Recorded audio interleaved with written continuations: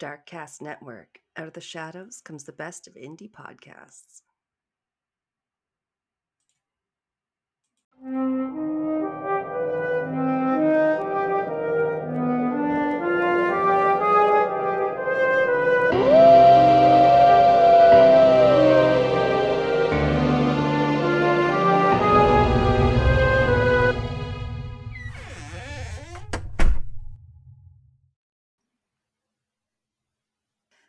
You are listening to Castles and Cryptids, where the castles are haunted and the cryptids are cryptic as fuck.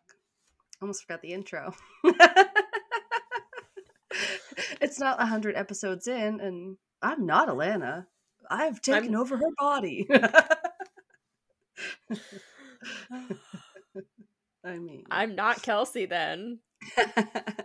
You're the anti-Kelsey? Yeah. From the dark timeline. Yeah. Ooh, there's a Kelsey I've seen in chats at work that spells it Kelsea.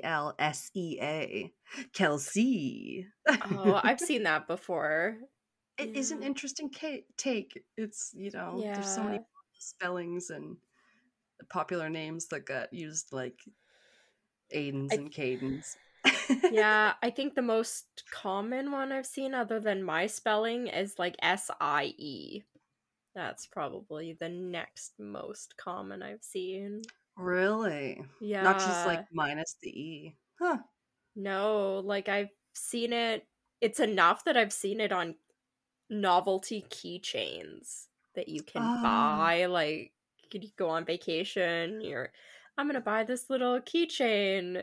It'll have my spelling, and then beside it, it'll be like that one, SIE. And I'm like, real? Oh, yeah. I mean, like, only 25% of the population can usually find their names on those. They're so bad for that. Because, yeah, I usually see Alanna with one N. That's usually the most common spelling I've seen of the other Alannas I've ever met. Which are not many. Yeah. Yeah, and this is episode 104?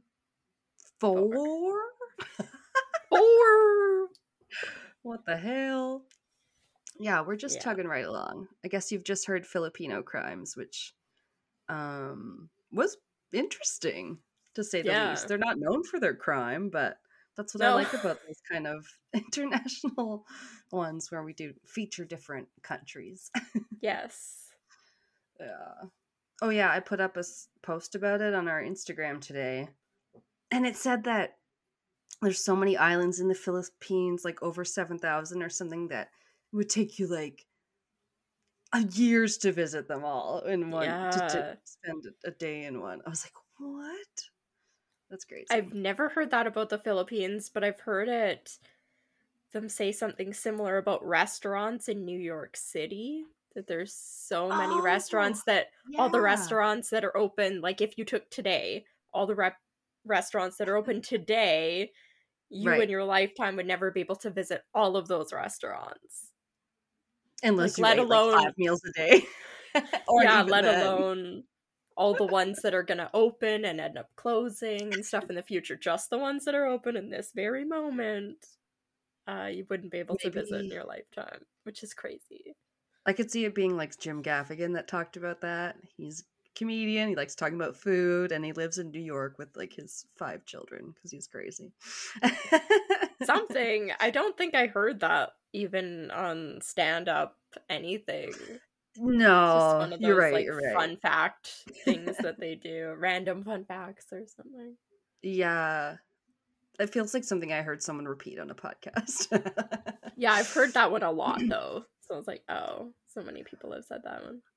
Interesting. Yeah, I found a few fun facts when I was making a little posty post. They also have a way of, if they're at war, the flag can be displayed differently. Like the red and blue stripe gets inversed. And I was like, they have a war flag? Or that's the way it made it seem at first. So I was like, interesting.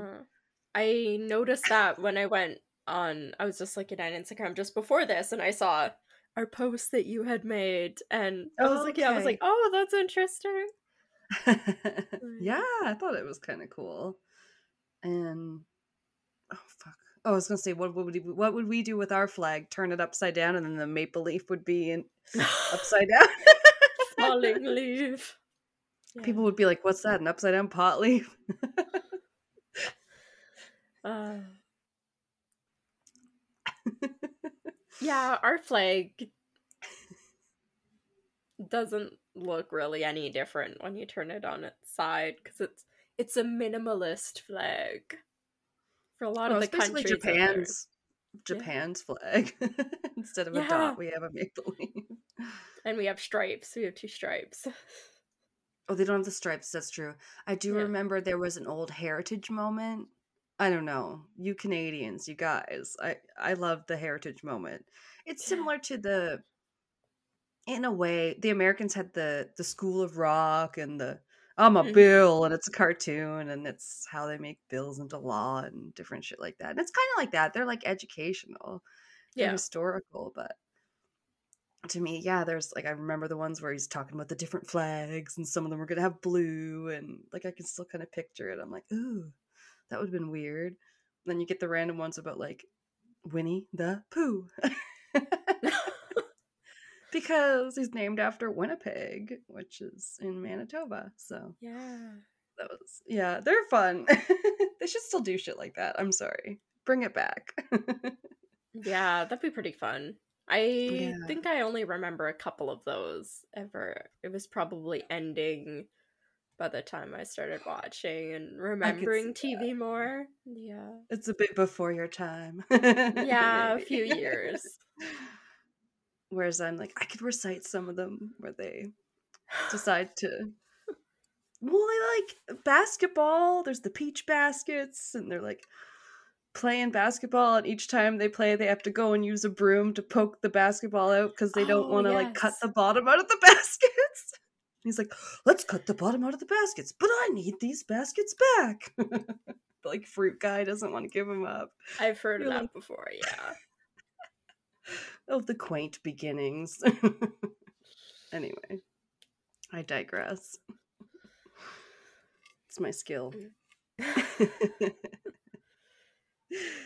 I think Kelsey's gonna go first. I don't know. um I I'm think very so. excited. Yeah, we had talked about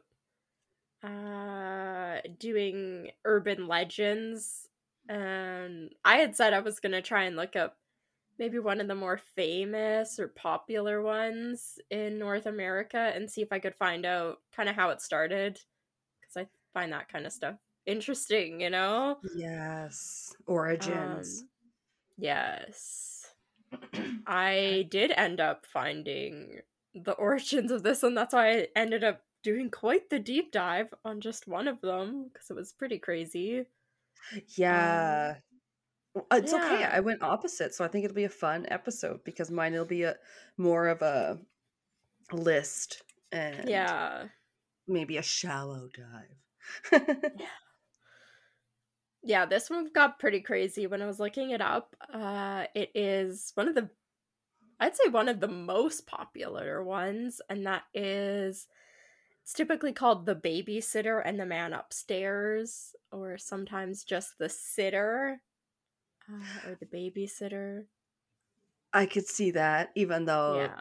it usually probably gets referred to in a different, from more a quote from the story. Like, I don't know. And you know what I mean? Like the horror movies are like, call in the house and stuff like that. Yeah. Yeah, Yeah. that's That's part of all. this. Yeah. Oh, I love it. That's such a Yeah. good. That's I what, was so like, this happy is you picked the that. one of the most famous ones. And Right? Yeah. it dates back to the 1960s. Oh. We'll start going through kind of the different versions and variations of the urban legend, then we'll get into its origins. So Ooh. this urban legend typically centers around a teenage girl who is babysitting. Normally, it involves kids that have gone to bed already, so normally she is just kind of watching TV. Uh, Typically, there's phone calls involved, so the phone will ring, and it's either from a stalker or an unknown man who ends up calling And then every time she basically ends up hanging up on him, and then he'll call back, and it kind of goes back and forth. Like, there's numerous calls involved. Each time typically asking her to go and check on the children, or asking her if she has gone to check on the children lately. Right. Not, what's your favorite scary movie? Yeah. One sec. There we go. So typically the babysitter at this point, and just pretty frightened and scared, ends up calling the police, who end up telling her that they'll be able to trace the call if he calls back. So they all end up waiting, and this unknown caller ends up calling again.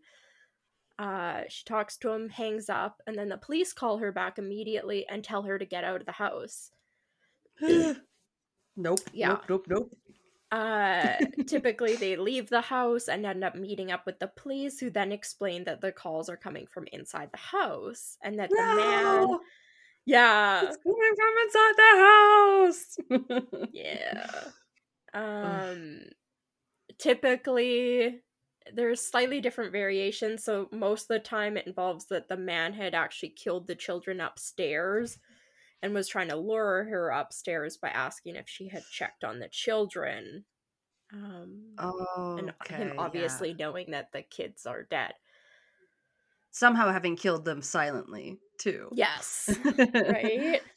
Alright. So that's kind of the synopsis of, I guess, one of the more popular versions, but there are kind of slightly different versions. This is what I found on Wikipedia. Yeah, they kind of had a nice little list of some little other details that are in different versions. Wikipedia, a good jumping off point. Yeah, I was like, it's good. So in some more modern versions, rather than be tormented by menacing phone calls, the babysitter is unnerved by what she assumes to be a hideous life-size statue of a clown in the corner of the room. I've never heard this version. Yeah, it's very creepy. Do not like. When the mother or father of the children, she is caring for calls home to check in on her and the kids, the babysitter asks if she can cover the clown statue with a blanket. And the parents inform the babysitter that they do not own a clown statue, and that the statue, and then it's revealed that the statue is really a murderer who attacks and kills the girl before she can escape. Which just standing stock still in a clown costume in the corner. Like, what did this person's house look like that you would assume they would have a fucking clown statue in the corner? Like, that's so creepy to me. Did that make you think of the story when we did our Patreon, 2 Truths and a Lie? And the Pennywise animatronic that I talked about? I didn't even think of that. Oh my God. Forget why they had one, but it was like Spirit Halloween or something. I don't know. Maybe they lived in LA and somebody worked for the movies, but they were like, I definitely had it, and it seemed kind of haunted. Yeah, I forgot about that. Wow. Good times. Other ones included a more child-friendly version where the caller turns out to be either one of the children or an older sibling who's decided to scare the babysitter as a prank, and they end up getting told off by the police. So basically in trouble with the police. Little Bart Simpson, he's always making prank calls to Moe's Tavern. Other variations have the babysitter end up being killed as well as the kids. Another version yet where the babysitter manages to rescue the children and the prowler gets arrested by the police. However, in most of the versions, the children do not survive. Really? Okay. Yeah. That sucks, because, sometimes I'm like, doesn't they get the call in time? Don't they get the call in time? Right? Yeah. Goes on saying, another version, while being taken away by the police, the prowler whispers or says out loud, "See you soon," to the babysitter. Ugh. Yeah, that'd be creepy. Don't like that. In some versions, when the prowler calls the babysitter, he just makes scary noises, like giggling or heavy breathing. Like giggling. No, sorry. I can't wait to find out how loud that is editing. I can make my own sound effects, you guys. I don't know how to put Yeah. sound effects in very well, but I'll We'll try and make our create my own. Also in this version, while the operator says that the calls have been coming from the same house, the phone goes quiet, and when the operator asks if the babysitter is still there, all they get is the same scary noises, meaning that the babysitter has already been killed. Or I guess, like, killed while they're on the phone. Another one of the versions that I've never heard of, I guess, which would be very creepy. I would not like this. It said that the children are with the babysitter while watching television. The prowler starts phoning them, saying that he'll be with them in a decreasing amount of time. So, like, each time he says, like, he'll be with them, it's getting a smaller and smaller amount. Then after 10 they get the minutes, 5 news... minutes. Okay. Yeah. Then after they get the news that the calls are coming from inside the house, they hear a door upstairs opening and the sound of footsteps heading towards the room where they are. Yeah, that'd be pretty creepy. This version was said to be found in Scary Stories to Tell in the Dark books. Oh, so that might be okay. one of the more popular versions, because I know those are very popular books. Yeah, like Goosebumps. Yeah. Yeah. I did read Goosebumps. And I don't watched think Are I You really Afraid read of the those. Dark? Yeah. I did watch Are You Afraid of the Dark? I did watch the Goosebumps show. Didn't they do like a little show? I think so. I never really read the books. He's a real Stephen King for kids. Yeah, R.L. Stein, isn't it? Yeah, He did Goosebumps. This is crazy, and this is haunted. And it's like how they make fun of Stephen King on like Family Guy and stuff, where he like is in his editor's office and he'll be like, "This lamp is haunted." Yeah, like, I remember that. You're like, okay, well, yeah, sorta. But come on, love me some Stephen King. Yeah. Another version. Yeah, this one's a little pretty different too. Years later, the babysitter is now an adult and has a family of her own. One evening, she and her husband go and have dinner out while a babysitter looks after the children. The evening is going well until a waiter approaches their table and says that there is a phone call for her. She then answers the phone and hears, "Did you check the children?" And this is the ending that appears in some of the movie versions. Okay, because it provides a nice twist, like they like to do. Yeah. Where, like, the killer's not dead. Yeah. Yeah. And the last version that Wikipedia had said that the police informed one of the children that they found the prowler under the kid's bed holding a weapon. Okay. So that one, I guess neither of the kids or nobody's injured. I mean, that's fucked up, but yeah, you're right. Yeah. Nobody would be. It's like that one where one of the other classic urban legends where they think it's the dog licking their hand under the bed. But I hate that. I Came up know. in the thing, and I was like, I think that's why people make ones like that, because they're like, it's pretty outrageous, but also like that super one. creepy. Yeah. I just got like a full body shiver. I hate that one. Like, it's making me laugh right now. I'm thinking, like, my dog can barely fit under our fucking bed. How could I? Yeah. Like, he would just wiggle his fat ass in and out every morning. We had to block it off. Yeah, there's a reason I have a bed that people can't go under. It's completely closed off and there's drawers underneath it. There's a reason for that, because since I was a kid, I was afraid of somebody being under my bed and like grabbing me. I know. I said to Pat, it might be a girl thing, because I think we can all identify with that jumping into bed, the ankles. Yes. I don't know if guys get that as much. I don't think so as much, but it's one of the reasons why at 28 I still have a bed that you can't fit under. Right. Oh man. Yeah, but for Oh, these, all the different versions and variations, I guess there are that are around now. Um, the basic story has been adapted many times over movies and TV shows, but when I tried to look up oh yeah. examples, it really only came up with a few. Oh, Saying okay. yeah, saying it's prevalent in the Halloween like series. I assume probably like the first one. Uh, Oh, yeah, like because Michael doesn't talk, yeah. so there So I'm could like, be it must some be like the breathing and sounds, that's all I not can think of. not Yeah, giggling. but I think we have one of the. We definitely have another movie that has to do with this.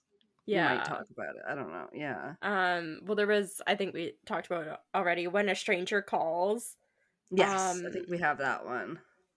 Black Christmas. I haven't seen the one they're referring to. I've Oh. seen one of the remakes, and I don't remember this being part of the remakes, but um, Oh, so not the 1970s or I whatever think the that's the original one that they're was. talking about, but that's not the one I've Yeah. seen. So, and then the Okay. Scream Yeah, there's a movies, as we kind of said, they have like kind of the variation. They're like calling repeatedly and being like, "Have you checked on this person?" Not necessarily like babysitter scenario, but that's right. It's the same yeah, trope.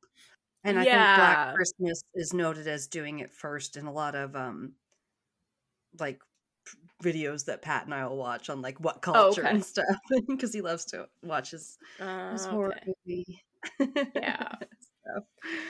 Um. So most of the things, at least according to Wikipedia, said that the origins of the babysitter urban legend dates back to the 1950s, specifically 1950, so 10 years before the urban legend took off, with the murder of Janett Christman, or Christman. Oh, Yeah. the real Um. life murder. Okay, Yeah. Uh. not a movie. No. And this is pretty crazy. So Janett was in born in March 21st. Born on March 21st, 1936. No wonder that whole sentence was underlined. Grammar. I Uh was saying you're a March baby. yeah. She was born to parents Charles and Lula May Christman, which Aw, Lula May is a wonderful name. I love that. very Uh, southern. yes. She was the oldest of three daughters. She liked playing the piano and ended up singing in the church's choir. She Oh, was also just very involved in the church, and Janett was trusted kind of in the town, and she was described as pretty mature for her age, so she was deemed to be a pretty reliable babysitter for different families. oh, she's part of the Babysitters Club. Yeah. And I should have looked up her name. It might be Janett, actually. It's two Oh, T's. Is that normally Janett or Janet? I know one T is Janet, but would two T, like, it's not TTE. Janett. oh, that is a hard call then. Because Yeah. yes, I was gonna say Janet, or Yeah. Jeanette. You could have it like Jean, and then usuallyEtte, regardless. But Yeah. I'm just gonna say Janet then. Sorry. also, we Uh, had a big boss at our company who was Janet, but it was spelled. It was like spelled Jeanette, but it was pronounced Janet. Like it gets very. I'm yeah. like, you tell me how it's pronounced. You Janet. Yes. Hard to So say. on March 18th, 1950, 13-year-old Janet was dropped off by her father Charles to the home of Ed and Anne Romack at around 7:30 p.m. Ed and Anne. I'm sorry. That's Yeah. only significant because sometimes when I used to drive home, I would catch sight of the same personalized plate this person would have. We'd be driving behind them and it would say Ed like dot Ann or whatever. And Oh, weird. at the time when my friend Caitlin was riding with me, like, ask her if she can confirm. We'd be like, "There's Ed and Ann." Wonder what they're up to. And like once I think Oh, we saw them and it was like an older gentleman or something. We're like, oh, yeah, it's an older couple. I'm sorry. cute. Yeah, now I'm picturing this cute older couple as They're not very old, I don't think. No. no. Oh yeah, No, they 13-year-old wouldn't be very daughter. old. They're Yeah. um Ed and Anne are in their late 20s. Uh at this point. Oh, is this Janet's parents? No. No, Oh, I'm this is sorry. the couple she's babysitting for. Oh, gotcha. Sorry. Yeah. The Romax lived on a quiet, rural, like tree-lined street in Missouri. And the day was described as really cold. There was a mixture of snow and rain falling, like sleet. Mm, Um, so not a lot of people, I'd say, are out and about. The streets are normally pretty quiet when it's like that kind of weather. Most people want to stay home. yeah. So the Romax were family friends of Janet's and like parents, and they had asked her to look after their toddler, Gregory, while they decided to go out and play some cards with some of the other couples in the community. And Janett was excited because she wanted to earn some extra money to pay off this new outfit that I think her parents had bought it for her and she was going to work to pay them back. So she Okay. said, "Yeah, I'm gonna take this job, and then I'm gonna like pay them back part for the outfit." And so she ended up saying yes. Some sources say that she was actually supposed to go to a party with her friends, and she like turned that down to take this babysitting gig to earn that money. Oh, Yeah, okay. That's a twist of fate for sure. yeah.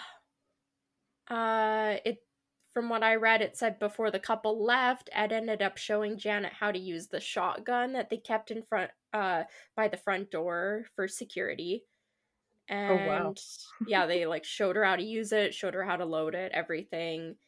They told her if someone knocked on the door that she was supposed to turn the porch light on so that she could see the person and then only open the door if she knew the person and trusted them. So it Yeah. said that they assumed like she understood, she seemed to agree to all that, so the couple ended up leaving. At this point, the details of what happened next remain unknown. Around 10 p.m., it is known that Anne tried calling the house. She either got no answer or got a busy signal on the phone and assumed that Janett had fallen asleep. And at 10:30 p.m., police received a frantic phone call from a girl who was screaming for help. Her last words to them were, "Come quick," and then the line went dead. So Oh, that's the no. only two things that they know, basically, like, have any sort of timeline about, is that Anne tried calling to check on them at about 10, wasn't able to reach her, but then 30 minutes later, she was calling the police. Oh, okay. And Yeah. yeah, no witnesses left alive, I No. suppose. Yeah, exactly. Oh. Unable to trace the call because it was either too short or they didn't have the capability at the time. It kind of went back and forth depending on the source. The officer monitoring the phone calls had no way to figure out who had called because all it basically said was like the screaming and then "come quick" and then it went dead. Like that's all they had. Oh, no. Yeah. That's all she They had time to were say. Yeah, they were forced to wait and hope that they had either received or were either going to receive a call, another call with more information, like a location, what's happening, or they kind of hoped that it may have just been a prank phone call. So, yeah. Okay. But I think they also usually now follow up on every like 911 call. Like Well, this one they let couldn't. It was the 1950s. They had no way to trace it and they didn't right. know who called. So, Right, which is unfortunate to say the mhm. least. Yeah. Yeah, yeah. Maybe it's like cases like these where they're extra careful now, and they're like, well, you I think never so, know what it yeah. is. Yeah. So the Romax ended up returning home around 1 in the morning.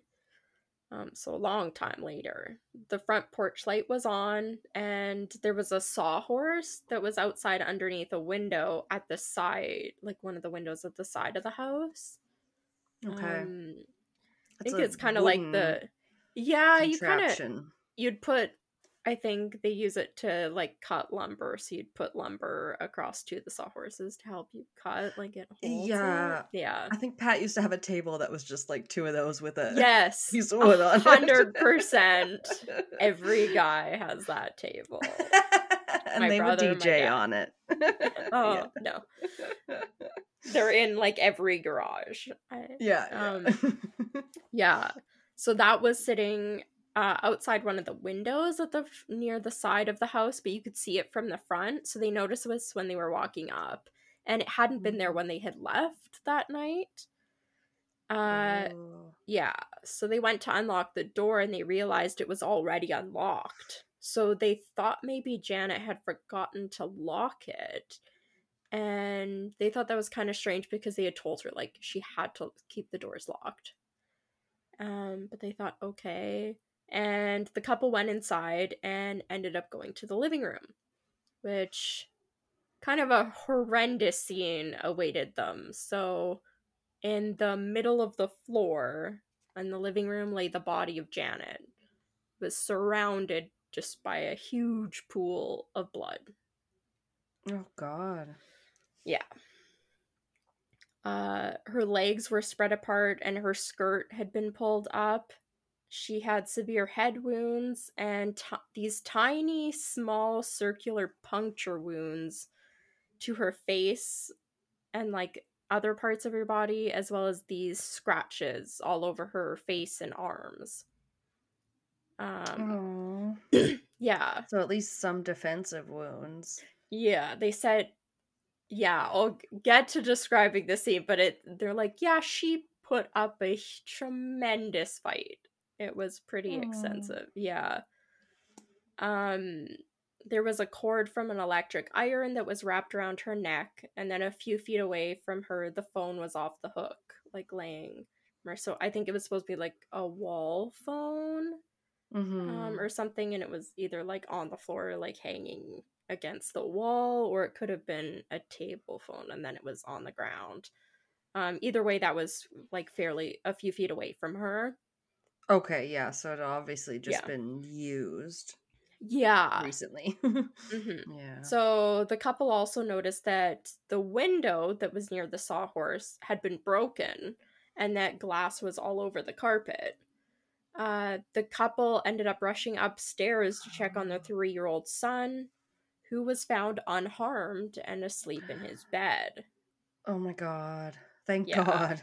Right. That's the only saving grace. Crazy. The couple called the police and ended up somehow that 2 different police stations responded to the call and arrived on the scene. It wasn't really explained why, just that one of the sources said that it was such a rural area that the people that normally are in charge of that didn't respond and then ended up responding later, and that's how 2 different teams ended up.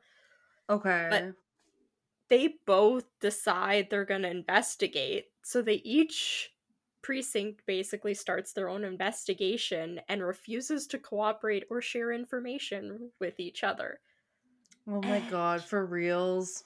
Yes, it's stupid. Fuck. That is so pathetic. Like, get your head out of your arse. Yeah. I've been reading actually this good book series from a Swedish author who, like, one of the members of the police force, the chief, actually, is like that incompetent asshole character with a bad comb over. And I'm like, I like this because it is realistic. Like, you got the characters you like, and then you got the ones where you're like, you're an asshole, or you're just phoning it in, and like you don't care about your job anymore. Yeah. Ugh, all too real.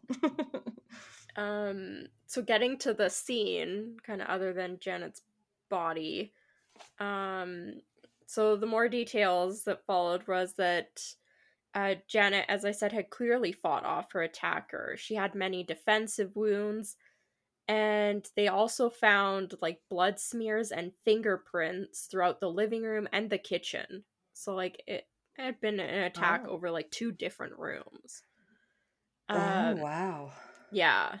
So there was some amount of footprints and blood samples, I guess, that were collected from the scene, but they're never really talked about again when they're trying to solve it. So I'm not sure what happened with those.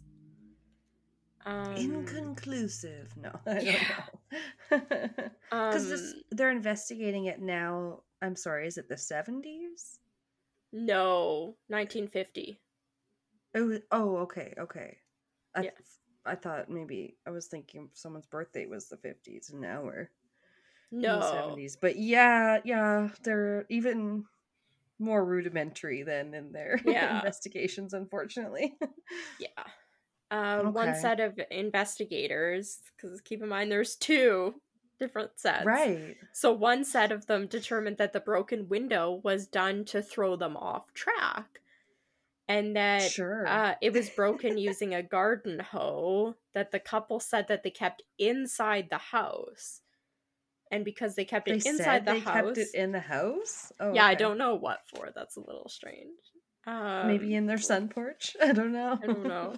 But they said they kept it inside the house. So because it had been used to break the window, the killer would not have been able to break the window to get Yeah. inside the house because the object they used to break the window was inside the house already. Yeah, unless someone's lying. Yeah, so one set of investigators were like, okay, they broke the window intentionally to throw us off. And then put the sawhorse there to throw us off.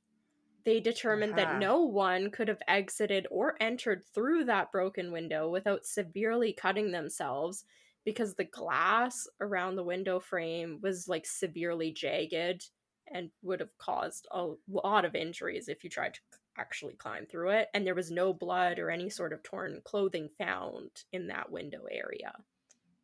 It was just a random broken window that Okay. was like very staged.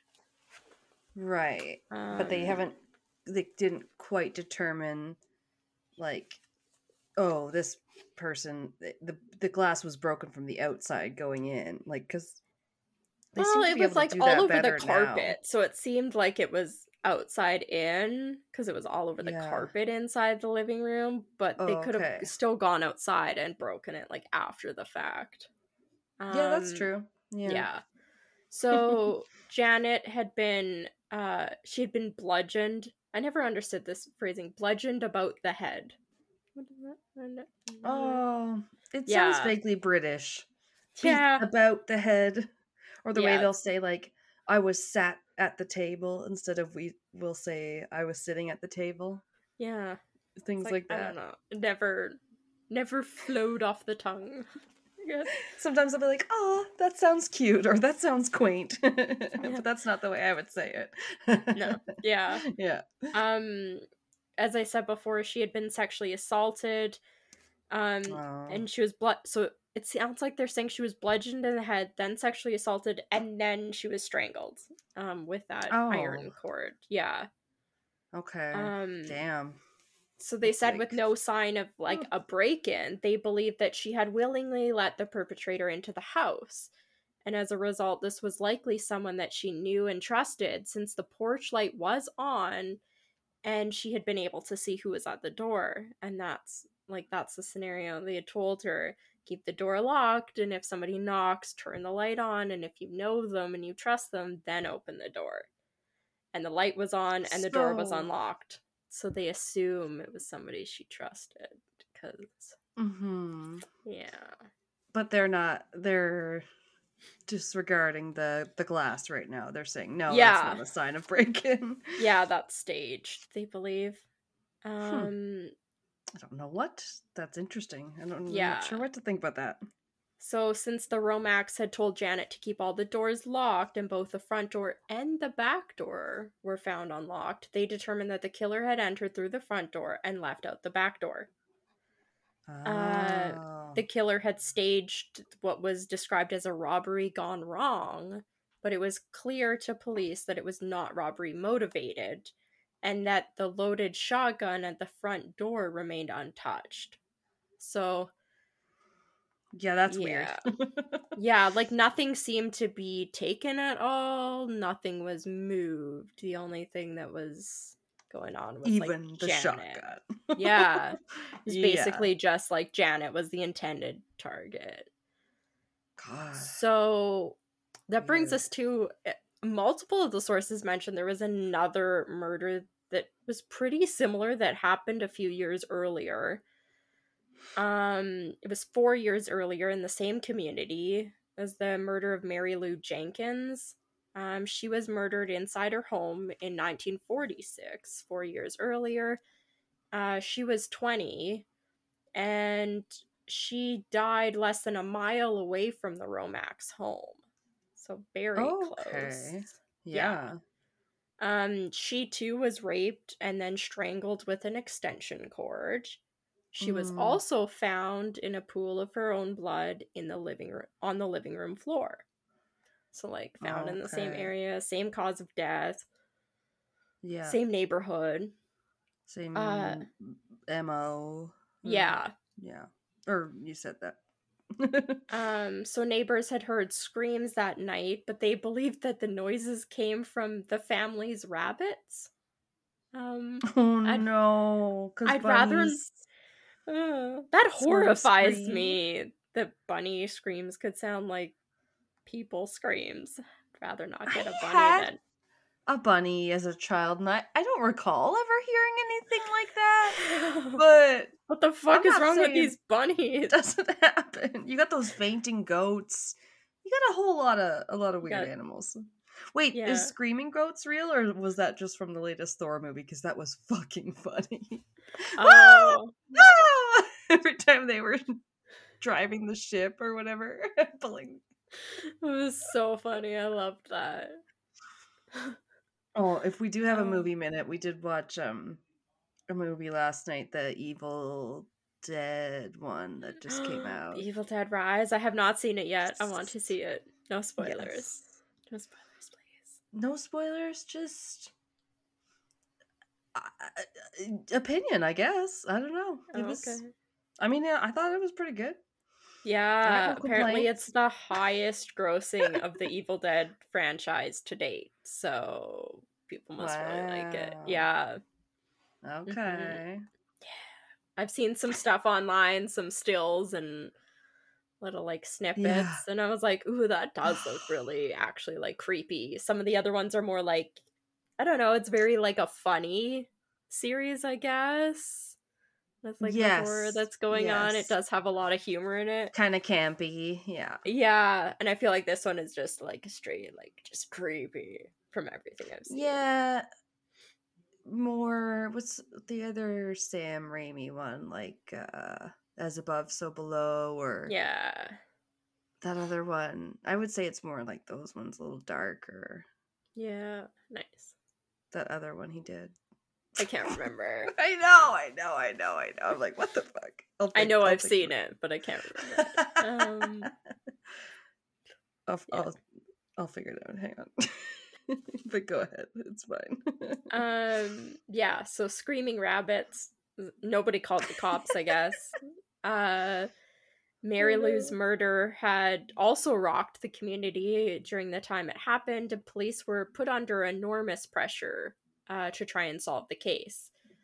So just weeks after Mary Lou's murder, a gentleman named Floyd Cochran, he ended up shooting his wife, May, in the shoulder and the neck with a shotgun.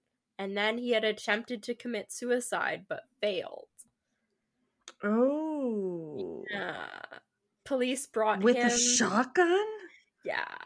Ooh, I'm not sure how, like, police located him, but they brought him in for evaluation, and he ended up being committed to a hospital due to the suicide attempt.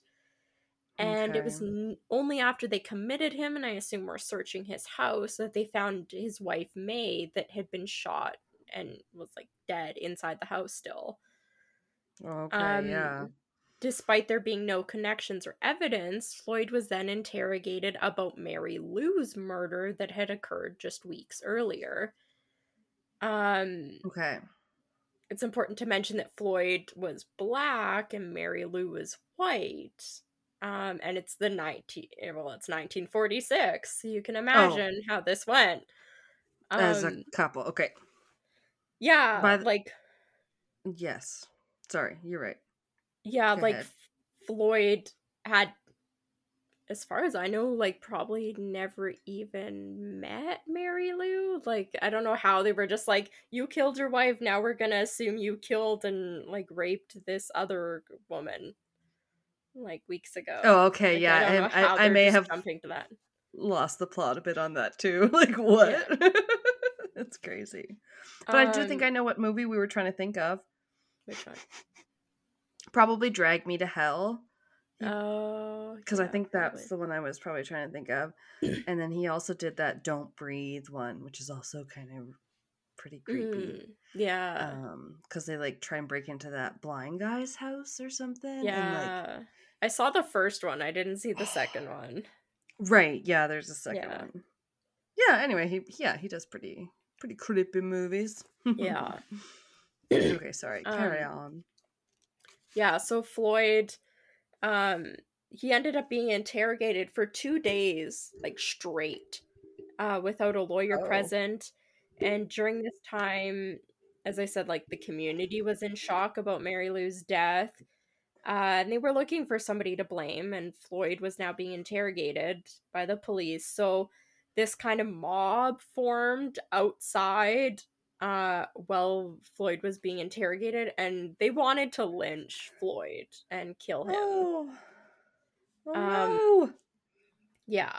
It said that his Not only good. connection to Mary Lou was that he was assigned to be her street's, like, garbage man, like, garbage collector. Oh god. That's fucking it. So, after hours and hours of questions, Floyd supposedly confessed, but he later recanted and said that he had made this confession under police threat and the mob threat, like, outside waiting for him, and he had said that he did it, even though he didn't.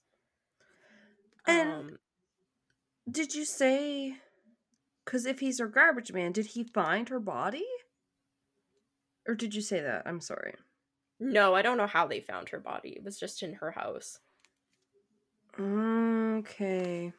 Sometimes they find it in the, when the garbage gets picked up or whatever. Oh, no, her body was found, like, in her living room. Okay, right. Sorry, yeah, okay. So it's also important to mention that Floyd had significant mental and intellectual challenges. And these, like, mental challenges were so severe that he had actually been rejected from the draft during World War II. You can imagine how desperately they probably wanted people during World War II.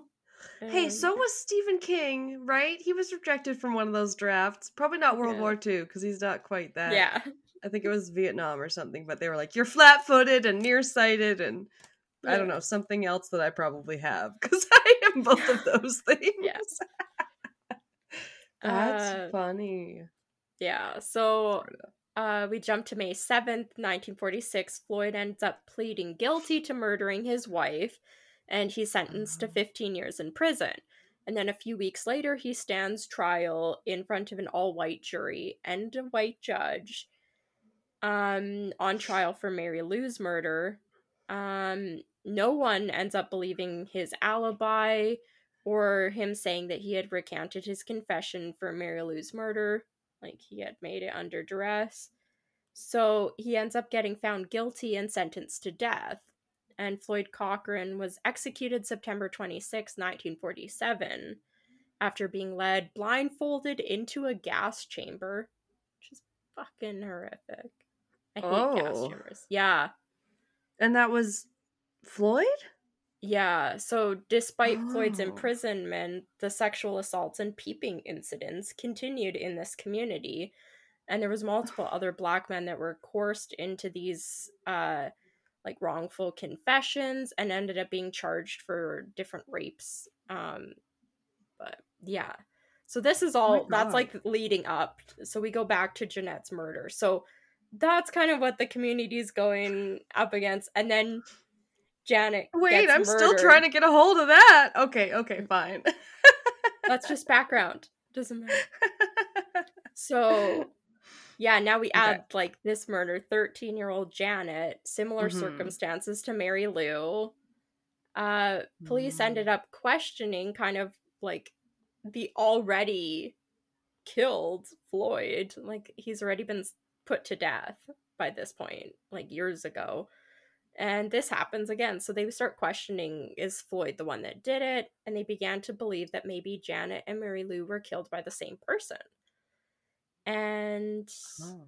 it's kind of like an interesting thought. We don't really know like follow up with that too much. For Janett's case, police ended up catching a break when one of Janett's friends told them that they were pretty sure they knew who killed her. And this gentleman's name was What? Robert Mueller. He's Okay. pretty gross. I do not like him. Uh, What did Robert he have to Mueller. say? Robert's gross. He's gross. He was an acquaintance of both Janett and the Romack family.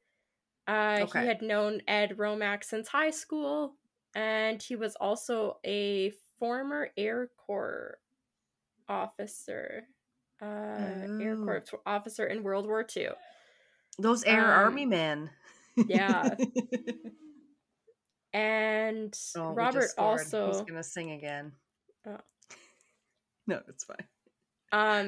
Robert had also known Mary Lou from high school, so he had known both the victims. Mary Lou he had gone to high school Oh. with, and then Janett, he knew because he knew Janett's parents and the Romack family. Right, because there were a few years between them, if I recall. Between the Yeah. deaths. There's 4 years between the deaths. Oh, Yeah. okay. Uh, I thought it was longer. no. Mueller at at the time was 27 in 1950. He was 27. He was married and working as a tailor. But this Oh, didn't stop Taylor Swift. him. Sorry. The fact that he was married didn't stop him or even make him attempt to keep it a secret that he had a big crush on 13-year-old Janett. Like a fucking No. yeah. Janett. I mean, great. So now we can do something about it, but gross. Yeah. Yeah, he's 27. She's 13. Like, get out of here. I And mean, Janett, just, like, he yeah. had kids of his own because Janett had even babysat for him a few times. Yeah, he's a full-on adult, and Yeah. she's barely not a child. So, while she may have been even, like, slightly flattered by any of his interest or whatever, her friend said Sure. that, yeah, her friend said that she had made it clear to him that she considered him a friend and nothing more. You didn't even have to, but yeah. Right? Yeah, shouldn't have to. You're Robert, an adult. yeah, This should be a Robert safe. Mueller had made suggestive comments about Janett to anyone, basically, who would listen, including Anne Romack. He commented on her figure and would often embarrass her by saying that she was well developed for her age. Gross. No. Yeah, I feel like looking back, I got more of those comments that I ever realized at the time I was that age. Yes, so did I. Where, well, at the Yeah. time, you're almost just like, "Ugh, I'm 13. You're like, I want to look 16. But then looking back, you're like, they're saying that because you had big tits. And you're like, yeah, that's gross. Yeah. Great. Yeah. Yeah, me and my best friend jumping from like what basically kind of like they call them like training bras or like sports bras to Mm-hmm. like regular bras within 6 months in I think grade 5. Underwires. Yeah, like grade 5. And Yeah. I probably like should have gone like straight to some of those bras because yeah, it was like yeah, sometimes it's just like bam, all of a sudden you have to deal with this shit you've never had to deal with yeah. before, and give it support. Yeah. Yeah, so Anne Romack even said that Mueller had told her about fantasies of defiling young virgins. Blech. So Oh, gross. no, Yeah. sir. Simply no. I found a bunch of the next information from the MidwestCrimeFiles.com. This is kept this here because this is the only source I read that said this. And that was that Anne Romack stated that on the day before Janett's murder, Robert was helping her hem a dress as he had worked as a tailor. He was in the sewing room where the iron was used to strangle Janett was kept. Okay. This was something that a random intruder to the house may have had a hard time finding in the home. But he was there like the day before. Anne said Mueller tried to grope her breasts that day and made her very uncomfortable. Ugh.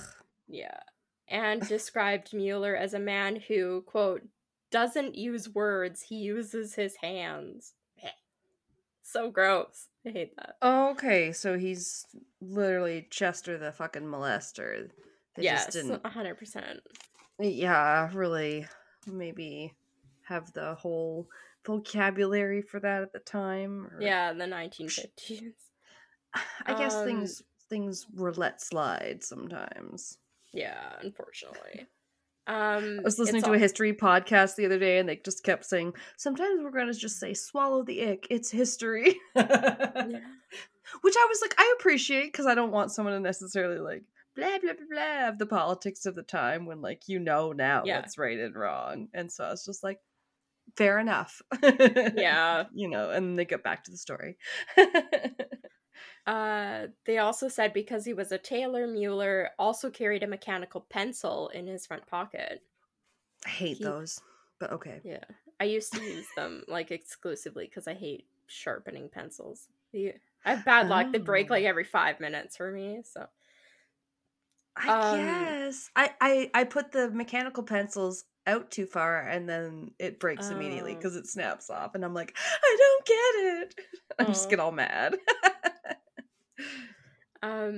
So the morning of Janett's murder, Robert Mueller called Janett and asked her to babysit for his children that night. He and his wife were going to be attending the same card game that Mr. and Mrs. Romack were attending. She ended up declining, explaining that she was already committed to the Romack family. So this is how he knew where she was going to be that night. This is all according to that, the MidwestCrimeFiles.com, because I didn't find this information anywhere else. Yeah, I feel like this case is not that well known for all that it's, recreated or whatever. To make matters worse, Mueller left the card game apparently for about an hour around 10 p.m. the night of the murder, stating that he had to go tend to a sick child. Upon investigation, detectives determined Mueller never went back to his home that night where his children were until he returned home with his wife. No, because he did it. He killed her. Ed Romack reported that the morning after the murder, Robert Mueller called him and asked him if he needed help cleaning up the house after the horrific crime.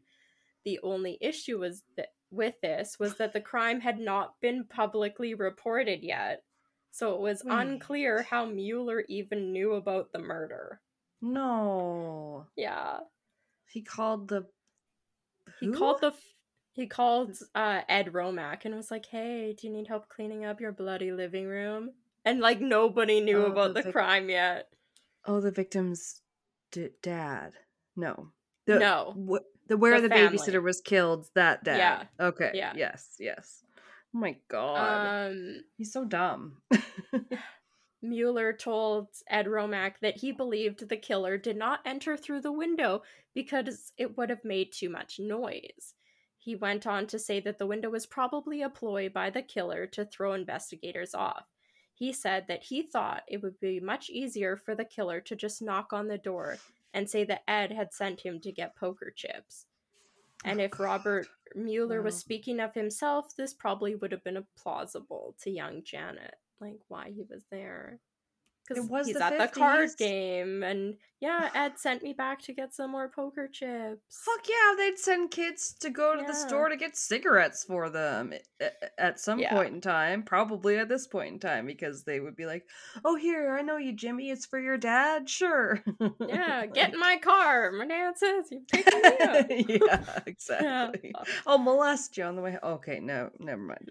But yeah, it was fucking different, we have to admit. So once police heard about his obsession with Janett, they questioned Mueller ended up being without a warrant. Like, they just kind of picked him up.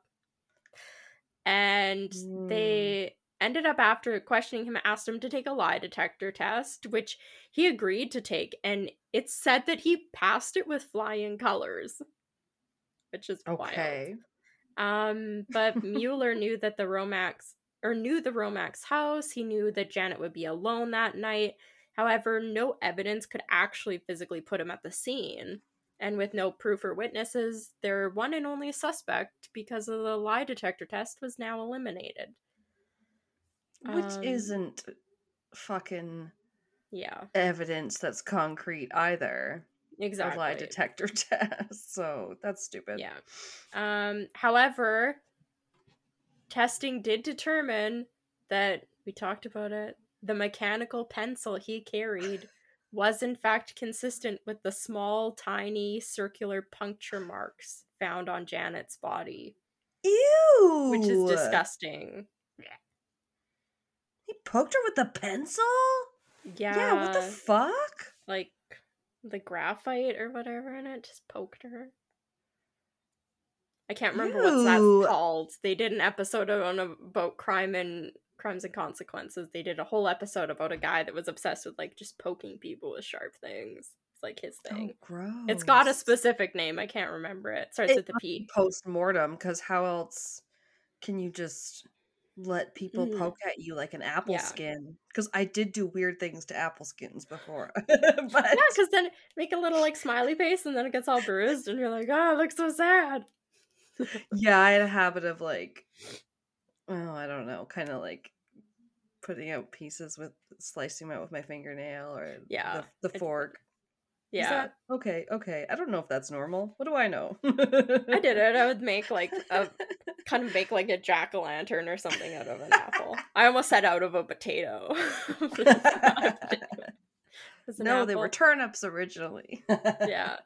That's right. Yeah, so they did tie that back to him, but they couldn't really do anything about it. It's unclear if Mueller's footprints or fingerprints were ever compared to those that they said they collected from the scene. Like I said, they didn't really get those mentioned again. A grand jury was convened, but the jury felt that there was insufficient evidence to charge Robert Mueller with Janett's murder. And thus, he never was. While some people believe that Mueller was the killer, another likely suspect emerged much later. A week or so before Janett was murdered, a friend of hers, Lois Terry, had been babysitting in the same area when a man had knocked on the front door. She, too, had peeked outside and saw this strange guy standing there. Lois said she didn't know what it was about him, but something about his appearance made her feel uneasy, and she had refused to open the door for him. Okay, good job, girl. Yeah. Trust your instinct, always. Trust your gut. Years later, when Lois grew up, she had a family of her own. She ended up running into a friend from her old neighborhood, and this woman introduced her to her husband. And Lois suddenly found herself face to face with this creepy man who had knocked on her door all those years ago. What? Though she could not prove it, her gut told her it was the same man, as his face had been burned into her memory from that day. Had he been the one to have killed Janett and would have done the same... What? Oh, he possibly would have been the one to kill Janett, and he may have even tried to be doing the same thing to her had she actually opened the door that night. And that was just like a couple weeks before Janett was killed. Despite the time that had passed at this point, Lois still felt like this menacing evil, she said, that surrounded him. Just like an aura of just like, oh, bad juju. Ew. Yeah. But files from the original investigation in 1950 revealed that bloodhounds had led police from the Romax house too close to where it's reported that this creepy guy lived before they ended up losing the scent. And this guy, it said that he lived less than a mile from the Romac family, but for some unknown reason, this new suspect and lead was never pursued, and as a result, the name of this man is not known today. Like, they don't know who this guy is, and he's the only other, like, plausible suspect. Okay, so the public doesn't know. No, nobody knows. Like, the investigators might not even know. Like, it's garbage. Oh, yeah. That's so weird. Yeah. Crazy. So that brings us to the... Yeah. Though the investigation into Janett's death officially remains open, the case has been cold for decades and sits unsolved still 70 years later. Yeah. Janett Christman was buried 3 days after her death on what would have been her 14th birthday, which breaks my heart. It also breaks my heart that she was buried wearing the outfit that she had taken the babysitting job to pay back her parents for. They said it was like an Easter outfit she bought. You wanted to pay for it. Yeah, I was like, oh, I hate that when they're like, oh, I wasn't even supposed to go out that night, or I only did that because of this. Yeah. It was a means to an end, but it was her end, unfortunately. And then despite what the urban legend that like this murder like became, there is no evidence that the killer ever called Janett on the phone. Like, we don't know that, really where that came from, other than she had called the police. Okay, so that didn't happen in this case. As far as we know, yeah. Right, we don't have cell phone records. Yeah. My last is kind of like what happened to everybody after this point. Also from the Midwest, crimefiles.com, saying Robert Mueller later sued the investigators for defamation and a violation of civil rights, seeking more than $300,000 in compensation. Oh, okay, guy. He was suing them. He was suing them basically because they didn't have a warrant when they were interrogating him. And police came back and said, quote, "We didn't get a warrant because of the public notoriety and embarrassment that may have resulted." All right. Yeah. Like, I mean, so sometimes they're just trying to be nice, bud. Yeah. He ended up losing this lawsuit, and afterwards he relocated with his family to the West Coast. Robert Mueller was never charged with the murder of Janett Christman, and detectives refused to admit that they likely convicted the wrong man in the case of the murder of Mary Lou Jenkins. It's quite possible Robert Mueller killed them both. Or this other guy was involved, something. We just don't know. Robert Mueller died in 2006 in California at the age of 83. Fuck him. Yeah. The Romac family also ended up moving away, unable to continue their lives in the shadow of such a tragedy.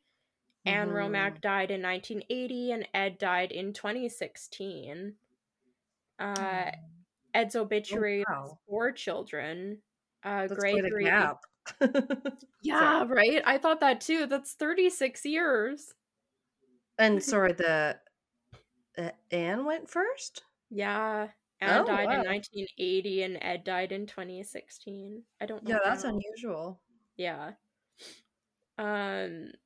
Ed's obituary lists 4 children. Gregory survives, and it said lives in Alaska. Oh! Yeah. Janett was buried on her 14th birthday wearing the burgundy suit she had bought for Easter. No, we know that. You don't have to stick the knife in again. Sorry. I forgot that I had that in this separate, like, that was just quoted from the one site. Fuck. I'll have to Janet's look at family. pictures of her. Yeah, she Yeah, sounds there's amazing. a couple on the drive. Okay, I'll have Yeah. a look. Janet's family remained in Columbia. That was like the community, Columbia, Missouri. Where her Oh, father, okay. yeah, not in Columbia. Weird. Her family remained in Columbia, where her father died in 1974 and her mother in 2009. And Janet's sisters like survived as well. That's all like the thing said. Yeah, that was like the Wow. updates that I know. But yeah, it kind of shocked me when I was looking up the urban legend, and then everything kept saying, "Oh yeah," and it's attributed back to like Janet's murder. Janet's murder. Every single thing I looked at was like it's based on Janet's murder, and then it was like, and this is Wow. unsolved, and it's kind of crazy. And then the one Crazy. source brought in like Mary Lou Jenkins and like all this other stuff. I was like, that's actually pretty wild. I don't really Yeah. quite understand how like this murder evolved into that urban legend really about like the phone Yeah. calls and Who stuff like knows? that. Just a But spark of an idea or something. yeah, like a But like cautionary that's so tale. sad. It should be Yeah. solved. Why isn't it one that's getting the spotlight like some, podcasts that Yeah. are able to do a whole series or whatever. They do a Right? deep dive. Yeah, they're like, okay, let's investigate this old murder and Yeah. try and solve it or It's whatever. yeah, it Yeah. was kind of crazy when I was looking it up. I was like, "Oh, that's kind of like an interesting urban legend." I was like, "I get to talk about true crime even on a paranormal episode." What? Have to. That's funny. Wait, do I get more excited? Yeah, it's kind of fun when they blend, but I was like, I think I get more Yeah. excited if it's paranormal. Wait, what did you just say? Paranormal, you get to true crime. No, I'm fucked up. Yeah, if it's paranormal and I get to talk about true crime. I'm just gonna shut up right now. Yeah, it's fun when they blend. That is for sure. Yeah. I was I just don't know like, which I this like is more. yeah, I go back and forth. It depends like what our topic is. But Yeah, true crime yeah. can be heavy to like listen to all the time because I listen to a lot of podcasts at work.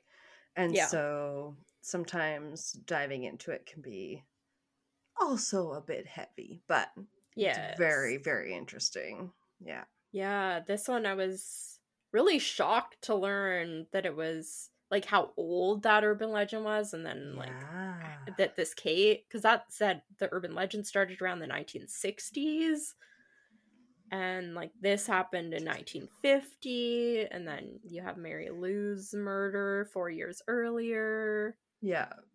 Like, I will say I was Googling things by like urban legends of the 21st century or whatever. And mm. there was a book called that or something. So it just kept, I was like, fuck, that's just going to keep I coming up hate that. now. God Yes. damn it. I hate that when you're trying to look at something very specific, but I've run into that. There'll be a book, Yeah. there'll be a podcast named that, and you're like, what the fuck? It was just the way I worded it. I was like, okay, I can Yeah. find. Yeah, don't worry. I have some modern urban legends of today that I think you guys are gonna like. They're the kind of Ooh. things that I like when I hear them on Yeah. podcasts. I think I'm we always like, touched on them. click. I touched on a few of them we've done before.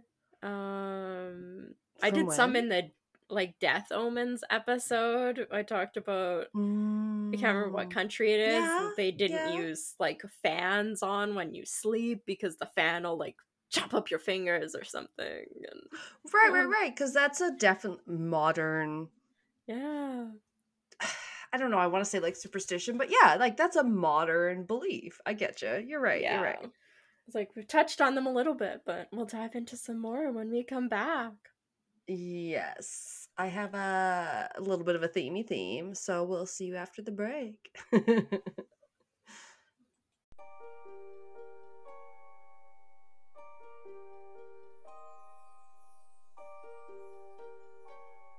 Hello, Spooklings. I'm Jason, And I'm Kathy.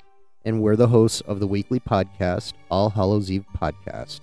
We are a husband and wife duo with a passion for anything spooky, macabre, and true crime. sprinkled with our own twist of comedy.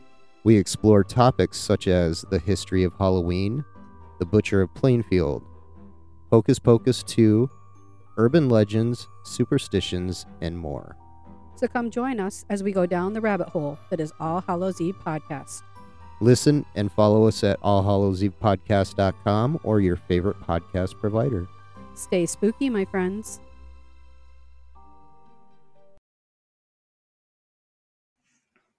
Welcome back. Mine is a little bit of a listicle. Urban Legends of the 21st Century, I've titled it, and its theme is a little bit dark and a little bit Disney, so. Oh, okay. Yeah, I like this kind of stuff. A little bit dark and a little bit Disney. Okay. I just watched I think Bailey Sarian had just done a video and it was about Disney, and she kind of talked about some of the Disney movies and the stories behind them. Oh my god. It was wild. Okay, because I kind of have this like secret love for that kind of stuff. Even though I'm not much of like a let's go to Disney all the time nerd, I'm like, oh my god. If all the movies tied together, it's like so fascinating. Oh no, this was like the one about Little Red Riding Hood was bonkers. Wait, because there's like a Disney version of that? Well, there's like they did. I guess it's like kind of a Disney story. They've done it in like, I guess a little like blurbs. There hasn't been, I think, a movie, but the original story of it dates back like so long ago, and there's so many weird versions. Yes. Yeah, she even talked about like a French version that basically involves the wolf is like masquerading as the grandma, but then is making Little Red Riding Hood basically take off all of her clothes, saying like, you don't need this, and like throw it in the fire, and then she's basically naked before her grandmother, and it's like, you just, and Bailey was so funny. She's like, yeah, you just put on like my milkshake brings all the boys to the yard and do a striptease for your grandma.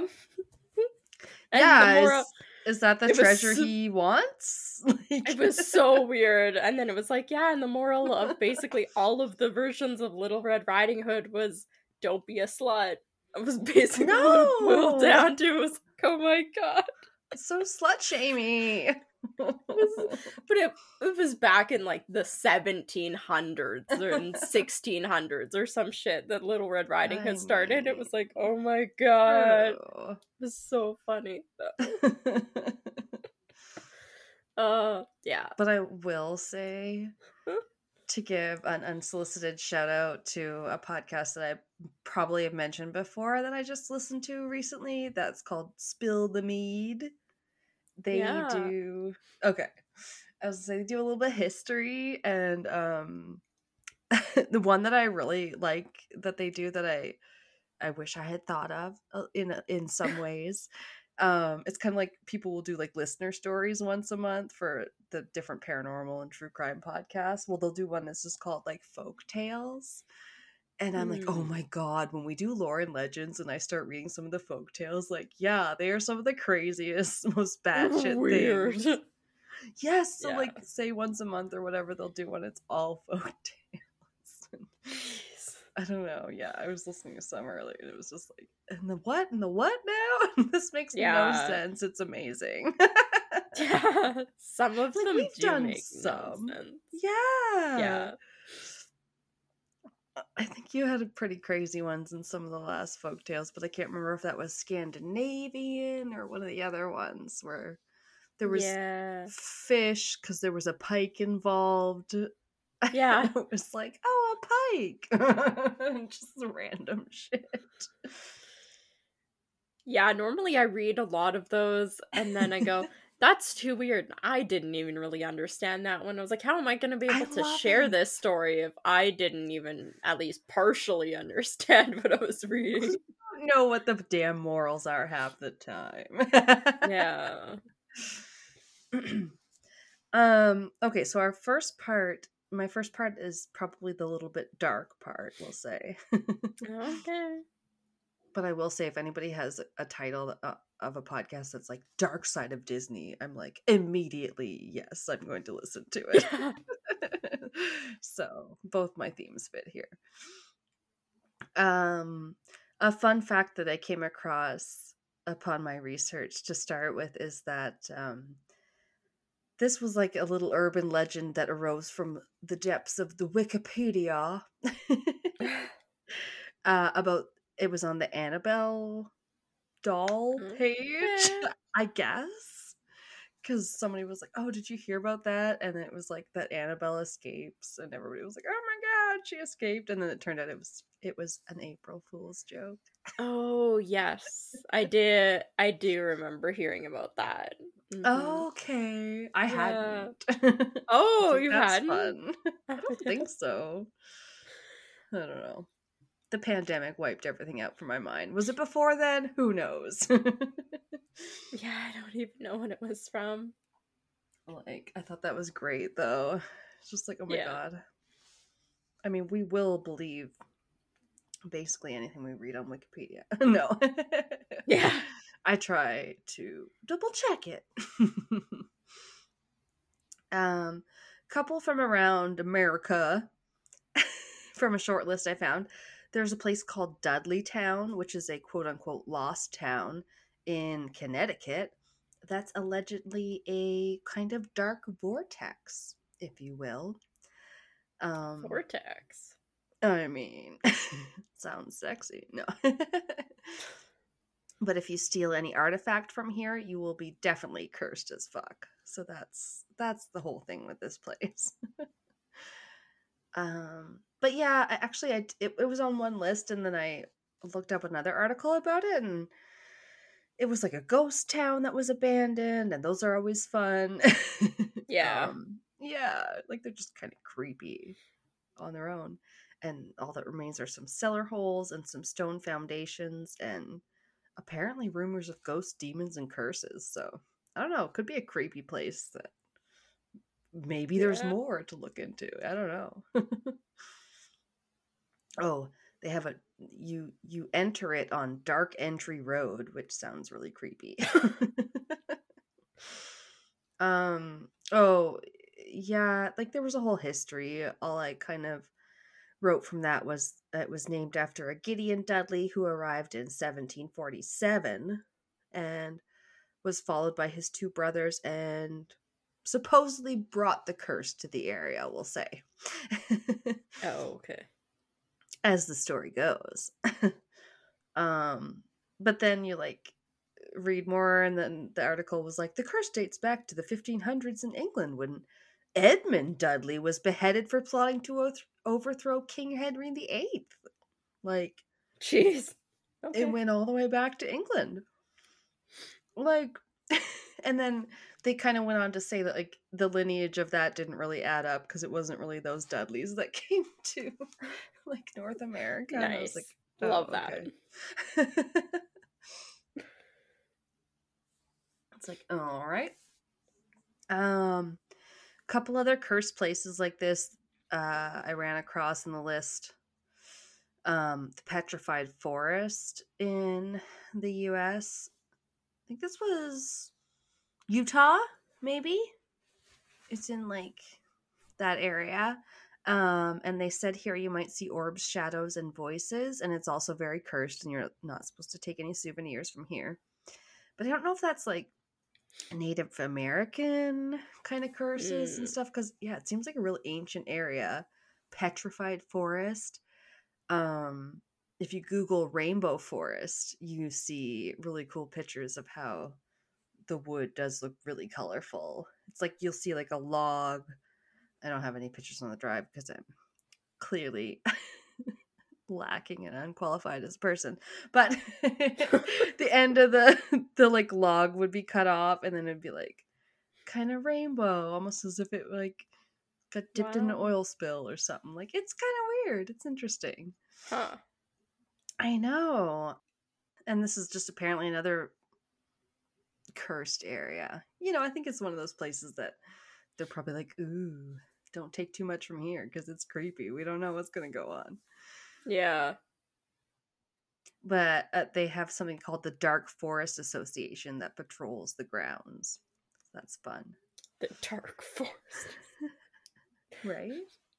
What a name. I kind of love that. Do you think that it was Dwight Schrute who made that up to patrol the areas around the beet farm, maybe? Yeah. Because he was part of some night group that was like these... Oh, they were yeah. patrolling. But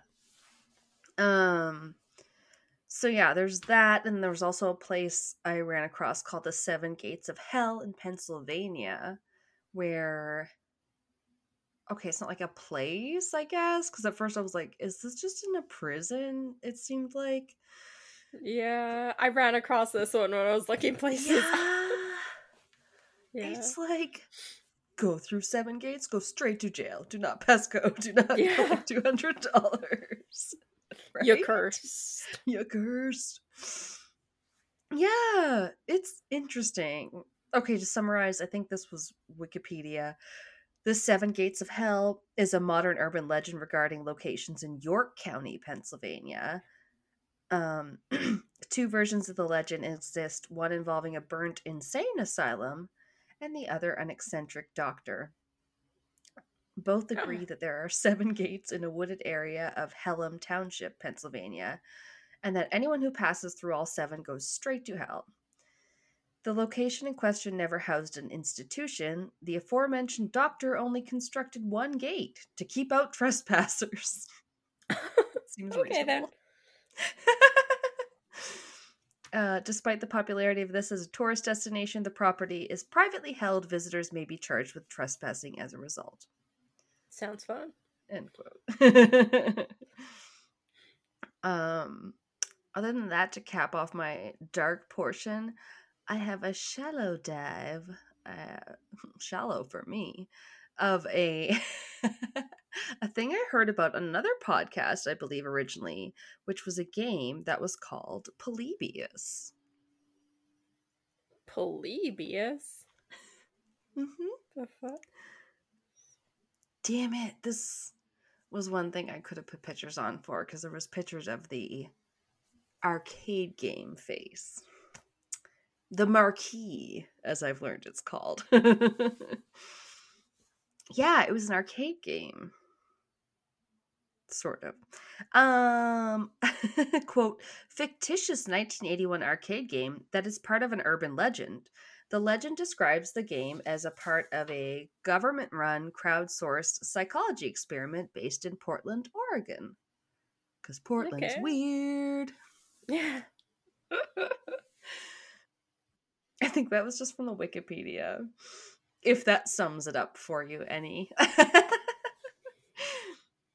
It's so weird, I know. If I hadn't already heard about it somewhere, I'd be like, what the fuck is this? Yeah. Yeah, so it was like apparently this like arcade game. I don't know. I almost picture like a pinball game every time I say arcade game, but it's similar, right? You gotta have the screen and then your like fucking joysticks or whatever. But this game supposedly produced intense psychoactive and addictive effects in the player. So that wasn't good. You might like this part. The few machines they had were rumored to be visited frequently by men in black to data mine the machines. I do like. Of course they were. I immediately picture all the people from the Fringe with their bald heads and no eyebrows. Observers. Yeah, their little hats. I don't know if they're fedoras, but they're old-fashioned hats. Yeah.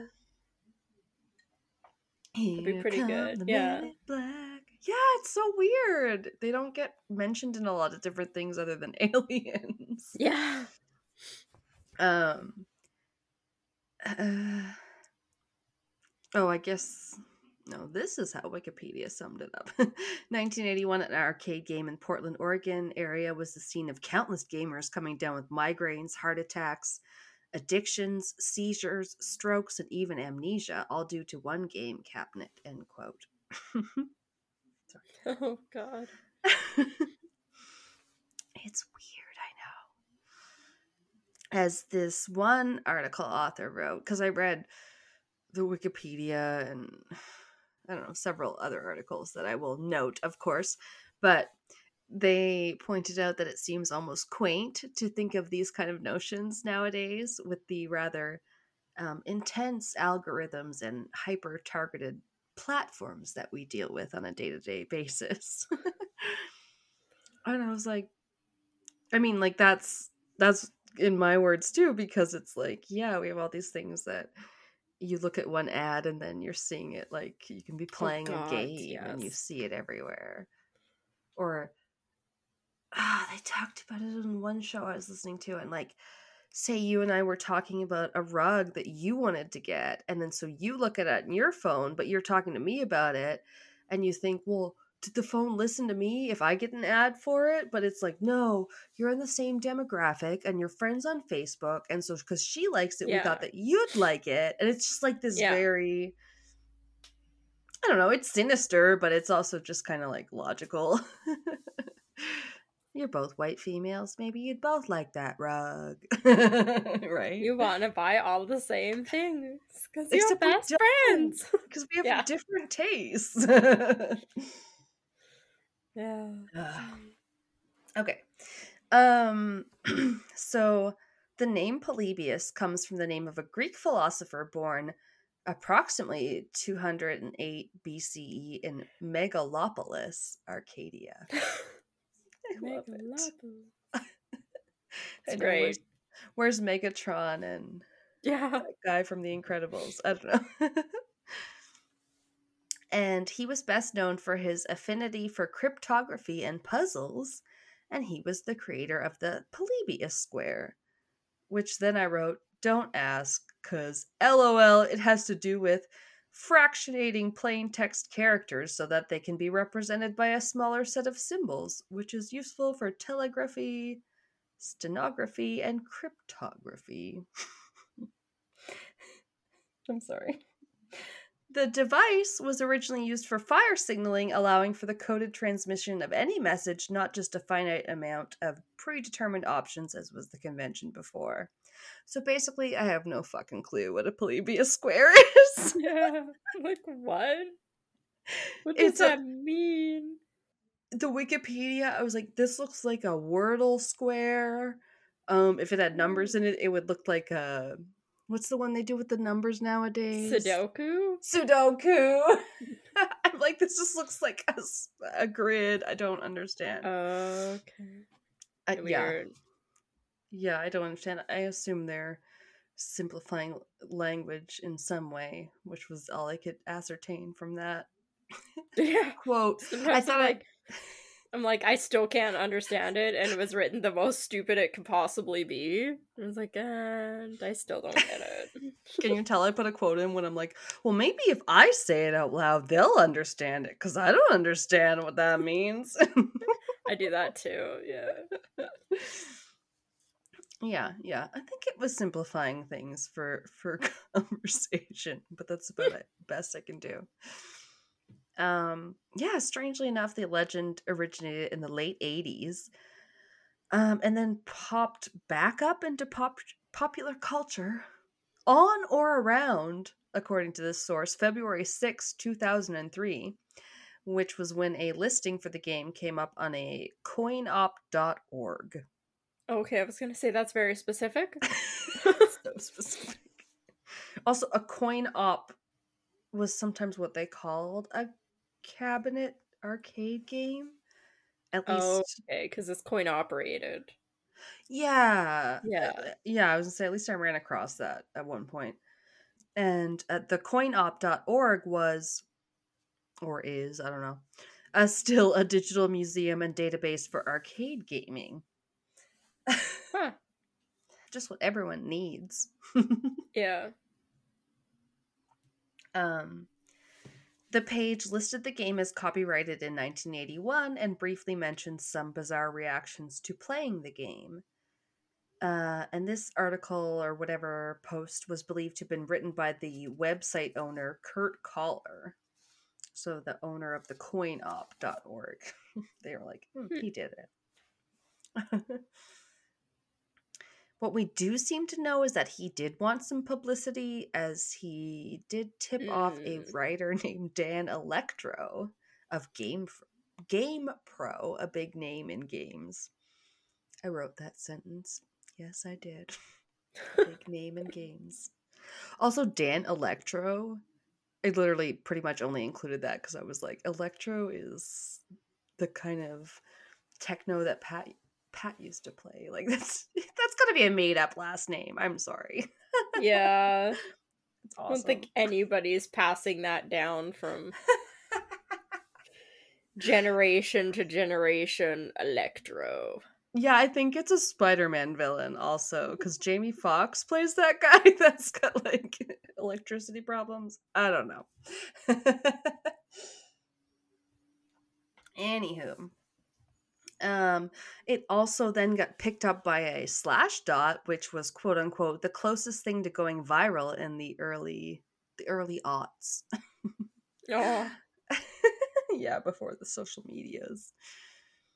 If it was a masked marketing scheme, a la kind of the Dybbuk box probable origins, if you guys recall, it probably worked quite well. Yeah. Yeah, because from what I kind of uncovered about that one too, was that it did seem like it could be traced back to one of the owners that kind of maybe wanted to make a little splash with it. But it's since become the subject of TV shows, music videos, documentaries, investigations, and an episode of The Simpsons, which is arguably the ultimate pop culture honor, in my opinion. Wow. We have to make The Simpsons. No. Has any podcast ever made The Simpsons? Well, I watched the one recently where Marge and Lisa got into listening to true crime podcasts. Oh, I think gosh. Lisa was listening to them all night, and Marge found her like under the covers, like eyes red, like just like cracked out listening to it, like addicted. Aww. And then they so they made fun of the genre, which was funny, and they went to like a true crime con, and the person was like, I just hope that you like don't make fun of my vocal fry. And I was like, oh, right. That's what people don't like. Jeez. Yeah. It was cute. No one specifically, but we don't like anyone that specifically makes fun of podcasts. That's mean. Yeah. No, I thought like if maybe you know how people go on there and they play themselves. I thought maybe totally. One of the top people had been like on there playing themselves or something. Right? Yeah. You'd think someone would be famous enough? Yep. Okay. Like Joe Rogan or fucking what's his name? The movies. Kevin Smith, because he's been in podcasting a really long time too, and the other one I listened to, Chris Jericho, the wrestler. They've both been doing it since like before 2010, which to me is the longest time ever. Yeah. Yeah. Well, they have the Chili Peppers on there, which I loved. Then Barney the drunk was like, "We want Chili Willy." Makes me laugh every time. So you might wonder, what other honors it achieved. There was a documentary called Polybius, the video game that doesn't exist, by a filmmaker named Stuart Brown of Ahoy? Ahoy? Chips Ahoy? It literally didn't say Ahoy Network, so I don't know. Ahoy? Ahoy hoy? Mr. Burns answers the phone. This sounds like the reverse of Yahoo. Ahoy? Oh god. Yahoo! No, it is. It basically is. Oh my god. I don't like it. Okay, so there are some this article pointed to some similar themed stories of I guess fake video games. I'm like, what am I trying to say? Jumanji. Yes. Oh my god. Would you play Jumanji though? My work, we actually sell Jumanji the board game, and its box is like based on the original movie from the 90s and the characters, and it's like an actual board game and everything. Oh no. I would play that for the clout, for the video. Yeah, I've convinced myself a couple times not to buy it. But maybe one time. No way. Although it is fun to think there could be a newer version now, because the newer ones they actually have more of a video game. Yeah. I'm sure eventually they will do a video game for it. But it was cool. They did a board game a few years ago for it. Damn. I love that. I've never even thought of buying it. But well, this is similar because there was some that got made. 1984's The Last Starfighter. It tells the story of a boy that was so good at video games that aliens recruit him to wage an intergalactic war. So that was a movie? Weird. Have we not seen... Okay, there's a few that have this similar thing, though, I feel like. They also mentioned one called Nightmares that was a 1983 horror anthology featuring a vignette called The Battle of Bishop, and this fictional game was so addictive in this short that it sucks in a young Emilio Estevez. It sucks him into a secret 13th level. Do you know who Emilio Estevez is? Yes.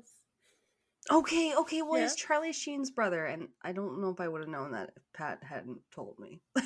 Oh, I always forget that, but I just know him from The Breakfast Club. So. Okay. Do you know what, to be honest, I didn't know, because you've seen some older movies and stuff like that, and to me that's an older movie, because it came out when I was too young to appreciate it. I was born in the late 80s, so yeah. Okay. Yes, him. I loved this quote from the Polybius article. To understand the truth behind the legend, one must fall down an internet rabbit hole that spans both time and cyberspace. Dirty. That's what my mom would say. Twilight Zone. Yeah. So all the pictures online that you'll see, if I had included any of them for you to look at the moment, are the same old looking blurry photos of the game's cabinet and marquee with the screenshot of the title screen, and it just shows the game name Polybius in its distinctive script. Oh, okay. And then it says circa 1981 Sinuslotion Inc. Also, I managed to make the C circa thing. I did it on the keyboard, and I was like, I didn't know how to do that. Anyway. It made the circle in a little... It made the C in a little circle. Whatever. I didn't know I could do that on the keyboard before today. Oh, I don't know what you mean. Kind of like TM is tiny. It's the little C that's just in a circle, for circa or trademark or whatever the fuck it means. But the Sinuslotion, the supposed company name, it's German, and it roughly translates to sense deleting or sensory deprivation. Oh. I know, it's kind of weird. Creepy. But seems to be a fake thing. It never existed in Germany or the US or Japan, which apparently is some sort of arcade mecca kind of place. Yeah. Makes sense. I guess Mario and all that. Yeah. The large letters in the name of the title screen would have been very expensive to produce or display at the time, especially for a title screen. They just said it would have used up so much memory that it probably would have been unlikely, or unfeasible. Huh. Weird. I know. And I will put pictures of this up on the social media and the website and whatever we'll have to do, because It does. The font sort of resembles an East German cabinet arcade game that's called Polyplay. So if you would like see them side by side, Polybius, Polyplay, like the font is the same. It's very like Okay. retro. Yeah. It's like, instead of the Y going down under the line, it's like, up center with the line. It's like this whole thing. It's very like, I don't know, robotic looking. And I'm like, but I just laughed because I was like, Polyplay. Like, did they have to get rid of that one because the name sounds very ambiguous? Yeah. But anywho's it, the sources, some say it was on the web as early as 1994 on Usenet, but those are probably false. And the main theory is that those are confusing Polybius with this Pink Floyd themed puzzle called the Publius Enigma. Yes, that's right. You might have to be high to understand this episode. I know I don't. Let's all just go listen to Pink Floyd. Apparently this online puzzle became so popular that its name was inexplicably displayed during one of the band's concerts. The puzzle itself is near incomprehensible and has never been solved. What? I have to look up this puzzle. Hold on. That you might have to. There's something that called the Polybius square that I think I might mention at some point. It's all so weird. Also, yeah, puzzle that's never been solved. What is it? Russ's boyfriend's really good at those. Les, he can do those Rubik's cubes real fast. Does that mean you could solve this unsolvable square? What is it? What was it called? Pooh something? This Pink Floyd themed puzzle is called Publius Enigma. Yeah. Well, it's like pub. Yeah, like Publius. Oh, like Publius. Yeah, that's how it be I just spelled, want I an guess. image of the Publius. I have no idea. I did not see an image come up when I was doing research for that. Yeah, all I see is like Enigma, the endless Enigma. Keep in mind how this was like 20 years ago on the internet. Like that internet almost like doesn't exist now. It's so hard to find those incomprehensible. I was watching something.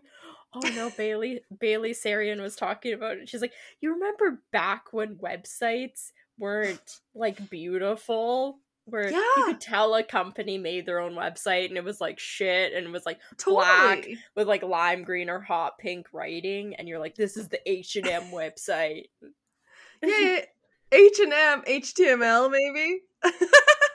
Well, like, no, just different. All the different companies just had really shitty websites. Yeah. None of them looked. All of them were just crazy. You'd go onto the page and just like background music would start playing for no reason. And everyone always jokes there was Comic Sans type font everywhere. But she's like, I miss those days when places like had shitty websites and MySpace.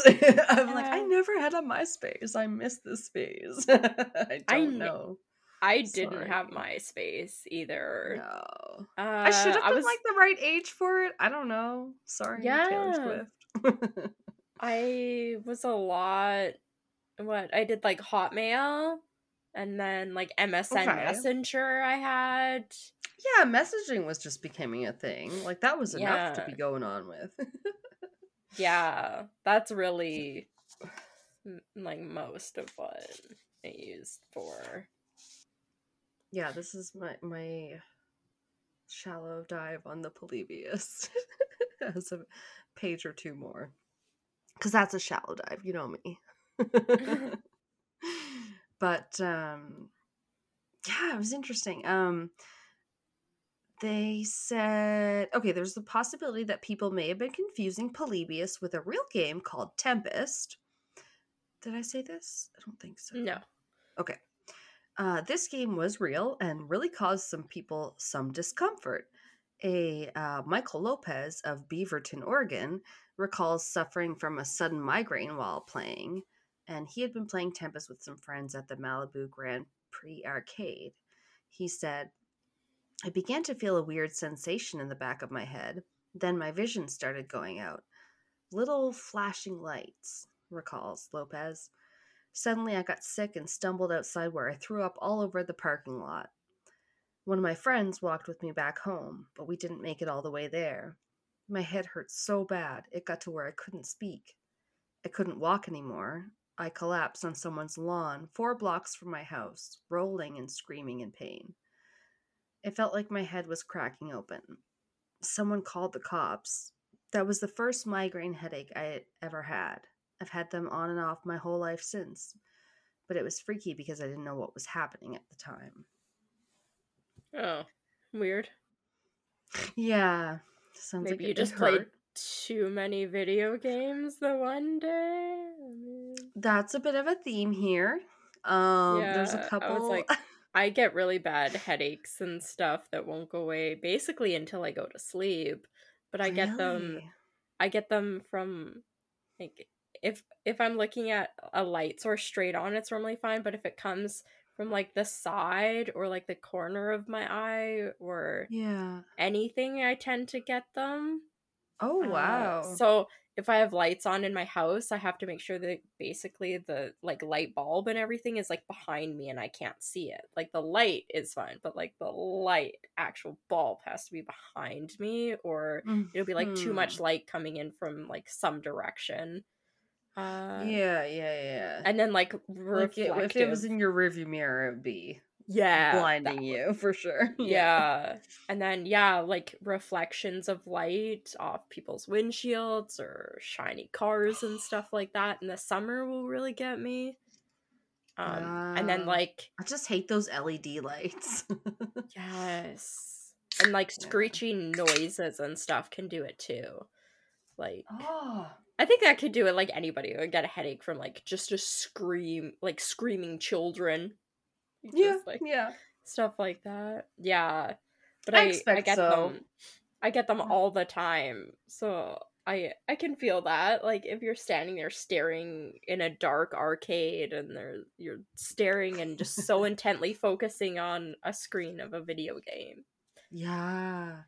And this was the early days of that too, where I mean, people could be glued to their TVs, but since what, the 50s? Like, it's only the 60s, 70s that most people started actually having a TV in their house.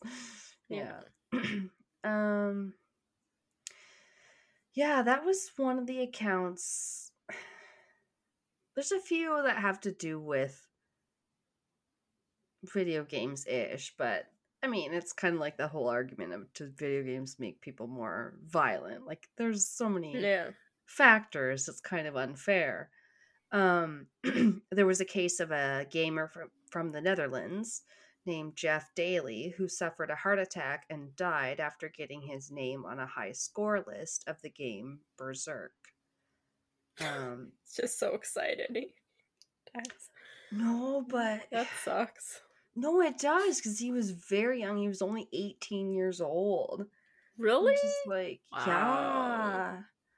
So he had been playing at the Friar Tuck game room, but likely from what I read, he had some heart tissue scarring already that was probably unknown. Because to completely have no known heart issues and then just die and they find like nothing wrong with your heart, like that would be pretty fucking crazy. But they found like a little bit wrong with his heart, but still it was just like fucking 18. Like they hadn't known that brutal. He had no known heart conditions. A second man named Peter Bukowski met a similar fate when he died of heart failure, possibly due to myocardial inflammation, while playing again Berserk. Oh shit! I know, not Polybius, but it's not real. Anyway, and the third story saw a Brian Morrow play Asteroids for 28 hours straight whilst chugging coke. You know. And he collapsed soon after, but I expect I that would think so. to be expected a little bit. Yeah, he did survive, however. All this at a time when many still saw gaming as sort of a passing fad. So this news was obviously quite alarming to these adults, especially after the whole we're afraid of Satan era. I don't know. That's my own thought, but Get rid of Miss Pac-Man. everything's evil. It should still be alarming today how addictive things can be. Is my little editorializing. Yeah, absolutely. Oh, and then I referenced to myself in my notes. Was it Wall-E? And when you see the yes, but instead of the robots, all the humans are so fat they're just sitting in front of screens and they can't move. It's just like, oh my god, too real. Yeah. But let's wonder, was the government actually worried about arcade games? So you could look to the FBI. So this article said, the Bureau's records indicate that the agency actually was monitoring and subsequently raiding arcades in the Portland area right around the time that the stories of players collapsing in arcades had hit the mainstream media. Love it. Okay. In those days, arcades, which are naturally dark and maze-like, had seedy reputations as hotbeds of gambling, drug activity, and pickpockets looking to prey on teenagers. Though the extent to which arcades captured the public imagination was out of proportion with the actual issues in the establishments, some of that reputation was earned. Cabinets were being repurposed for gambling. People were selling weed in between rounds of Pac-Man. There are pickpockets wherever teenagers tend to gather, especially in the days before cell phones. End quote. Selling weed in between rounds of Miss Pac-Man. Seriously, hey guys, come bad to the criminal activity. I have to go meet my dealer. He hangs out by Miss Pac-Man. Yeah, exactly. But apparently even classic cabinets were outfitted with, my words, old-timey spyware. Hidden or tiny cameras and mics were placed in Tempest, Scramble, and Galaxian games. So that actually happened, which is weird. Tempest was chosen because of its glass bezels that were ideal for hiding cameras behind. So I assume just the glass-fronted marquees or whatever. But yeah, the idea was to catch potential criminals, I guess, according to the last statement, maybe doing drug deals or something like that. But that's so weird. It's very unclear why that would be so suspect. But like we hardly knew anything about technology then, and we're still kind of afraid of it now. I mean, but I just don't understand why they wouldn't just put security cameras in the arcade instead of inside the arcade games. If your actual fear is drug deals and fights and stuff, yeah, you're gonna see more from the angle of above, like they put most cameras, rather than from a waist high, like crotch level game. Yeah. I saw a bunch of guys like moving their thumbs around a lot. Yeah. Yeah. But so many of these games had cameras installed that at one point it caused a shortage of Tempest machines in Seattle in the early 80s. Jeez. Picture the men in black strolling in and rolling out the machines only to bring them back later. Like, no wonder people were a little freaked out. They're like, what the fuck? Yeah, I can believe they thought the men in black were stealing data out of the thing because they were putting in fucking cameras. It's like, what else can they do with these things? Yeah, at the time we believed, I'm sure, anything could be in a lipstick spy cartridge, or I don't know. Yeah, Bond. James Bond. I mean, we've only gotten better at it. Yeah. So some fan games have been developed of Polybius, making it an urban legend turned real lore, or whatever you want to call it. Fun. It was a real game. The first one was just a gooddealgames.com, released in April 2004. That was called Polybius.exe, which you would go into to play, and then a warning would pop up that said, the Polybius video game has been linked to impaired memory and psychological changes. Gameplay may cause epileptic seizures in susceptible individuals. Do you still want to continue? Then Hell yes. yeah, you get to the title screen. If you clicked on anything, then it would just crash and pop up with April Fools. Aw, that sucks. I Boo. know. This was maybe the first attempt. No, I don't know. But then I found a quote. Freeware developers Rogue Synapse, known for creating fan-made cabinets of arcade games which never existed, like the one from the last Starfighter, developed and distributed a game named Polybius in 2007. The year my daughter was born. This version attempts to faithfully recreate the gameplay as described in the urban legend, including, quote, trippy visuals and subliminal messages. In an effort to further the immersive prank, the company's owner, Dr. Estil Vance, registered the URL sinislotion.com and trademarked the usage of the name Polybius, though noted that it wasn't an authentic original and was simply an attempt to recreate the Polybius game as it might have existed in 1981. Which is still cool. Yeah. I like people that do that. That's a fun thing to do. Especially if people were like interested in this and were like, I would have played that game. Yeah. But apparently the most accessible, I don't know, I haven't looked them up, but I would say is the one by Lamasoft, which is available on the PS4 and the PSVR. Yeah, I don't know that one. Like, I know Xbox and PS4, but this one was released in 2016. It had apparently, quote, vector-like graphics, which sounded kind of retro to me. Yeah, it probably means it's like shitty. Very pixelated. Well, I do think it's supposed to look a little old, kind of like, yeah, I don't know, Tron, maybe versus Tron Legacy. Old versus kind of still looks retro. Yeah. I don't know. And it was actually used in a music video for Less Than by 9 Inch Nails in 2017. So I thought that was cool. I like 9 Inch Nails. But the prevailing theory remains that it was invented by that Kurt Collar to promote his website, that I think it was that coinop.com. And maybe it was just a little bit of a conspiracy theory before that. So we might never know, but that is the story of the Polybius anyway. It's just like people are so adamant that what is that movie? Kazam or whatever the fucking one? Oh, the Shazam has like a whatchamacallit, glitch in the Matrix Mandela effect about it. Yeah. People think that like people think the one movie had like this whole movie and they're confusing it with a different movie. Yeah, because one has Sinbad and the other one has like fucking Shaquille O'Neal. Yeah. But one of them's real and one of them's not. I can't remember right now.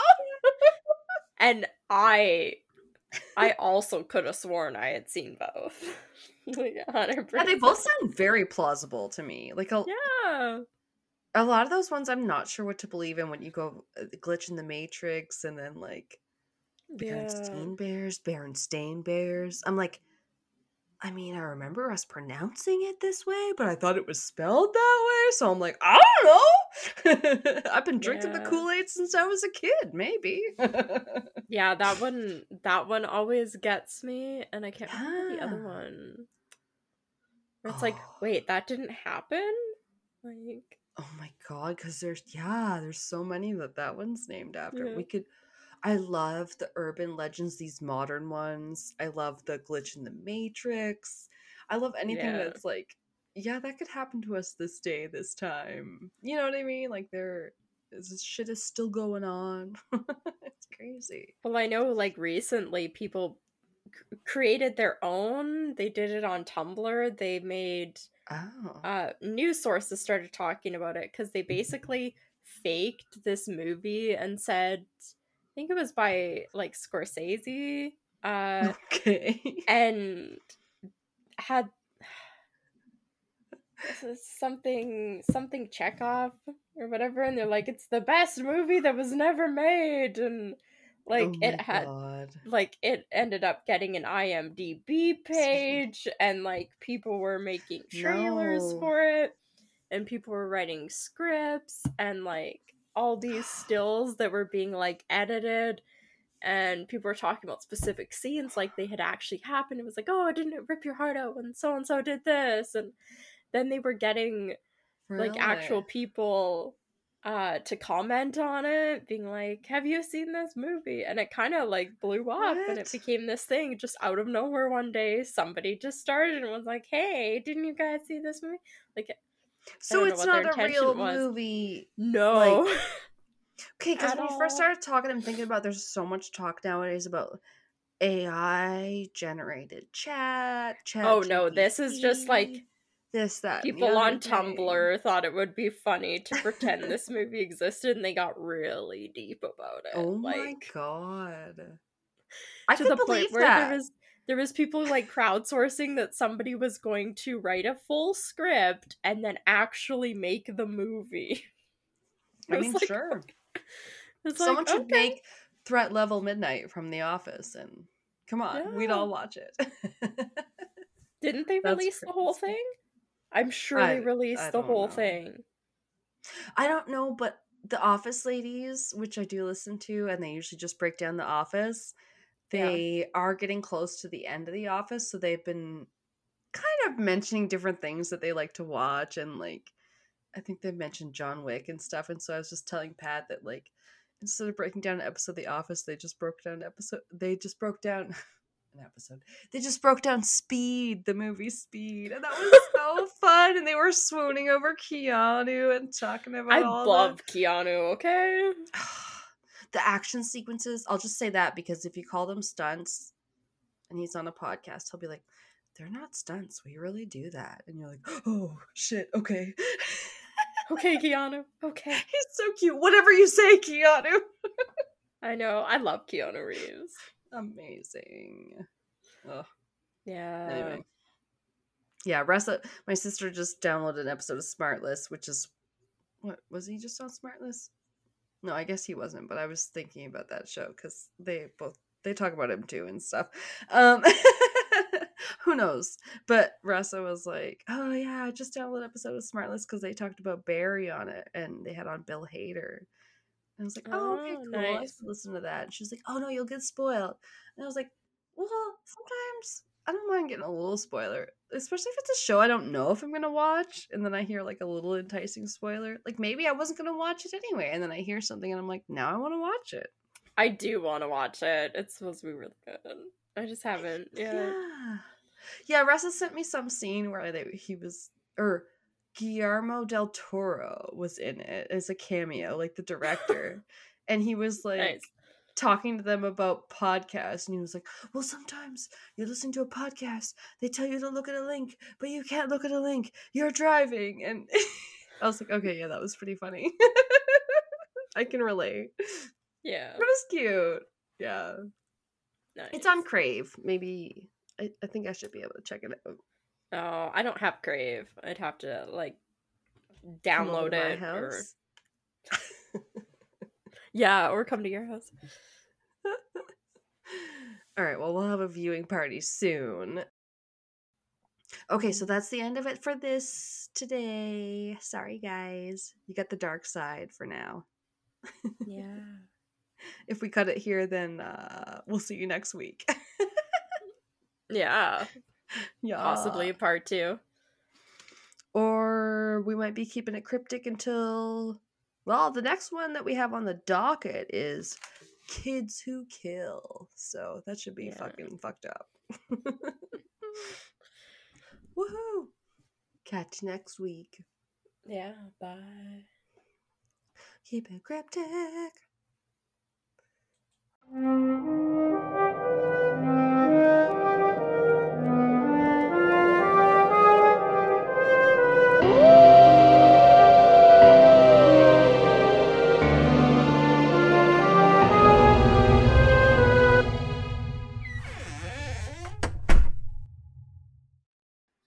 I got a burp. It's okay. I gotta edit. No. Excuse me, my turn to burp. This has been Castles and Cryptids. You can listen to our podcast on Spotify, Apple Podcast, Google Podcast, Anchor, Breaker, Pocket Cast, and our YouTube channel. Please rate, review, and subscribe wherever you listen. Follow us on Instagram, Facebook, and Reddit. On our website, you can listen to all of our episodes as well as view pictures for each of our segments. Check out our Patreon page to view all of our tiers and become a Patreon supporter today to unlock monthly bonus episodes and behind-the-scenes content. We are working on an Ask Us Anything. You can submit questions by social media or by email at castlesandcryptids@gmail.com. Do you have a spooky ghost story, a creepy cryptid sighting, or a thrilling true crime tale you would like to share and have us include in a future episode? Send us your listener story by social media or by email. Please include the name that you would like mentioned. Our music is by Kobe Fair. Our logo and artwork is by Antonio Garcia. Thanks for listening.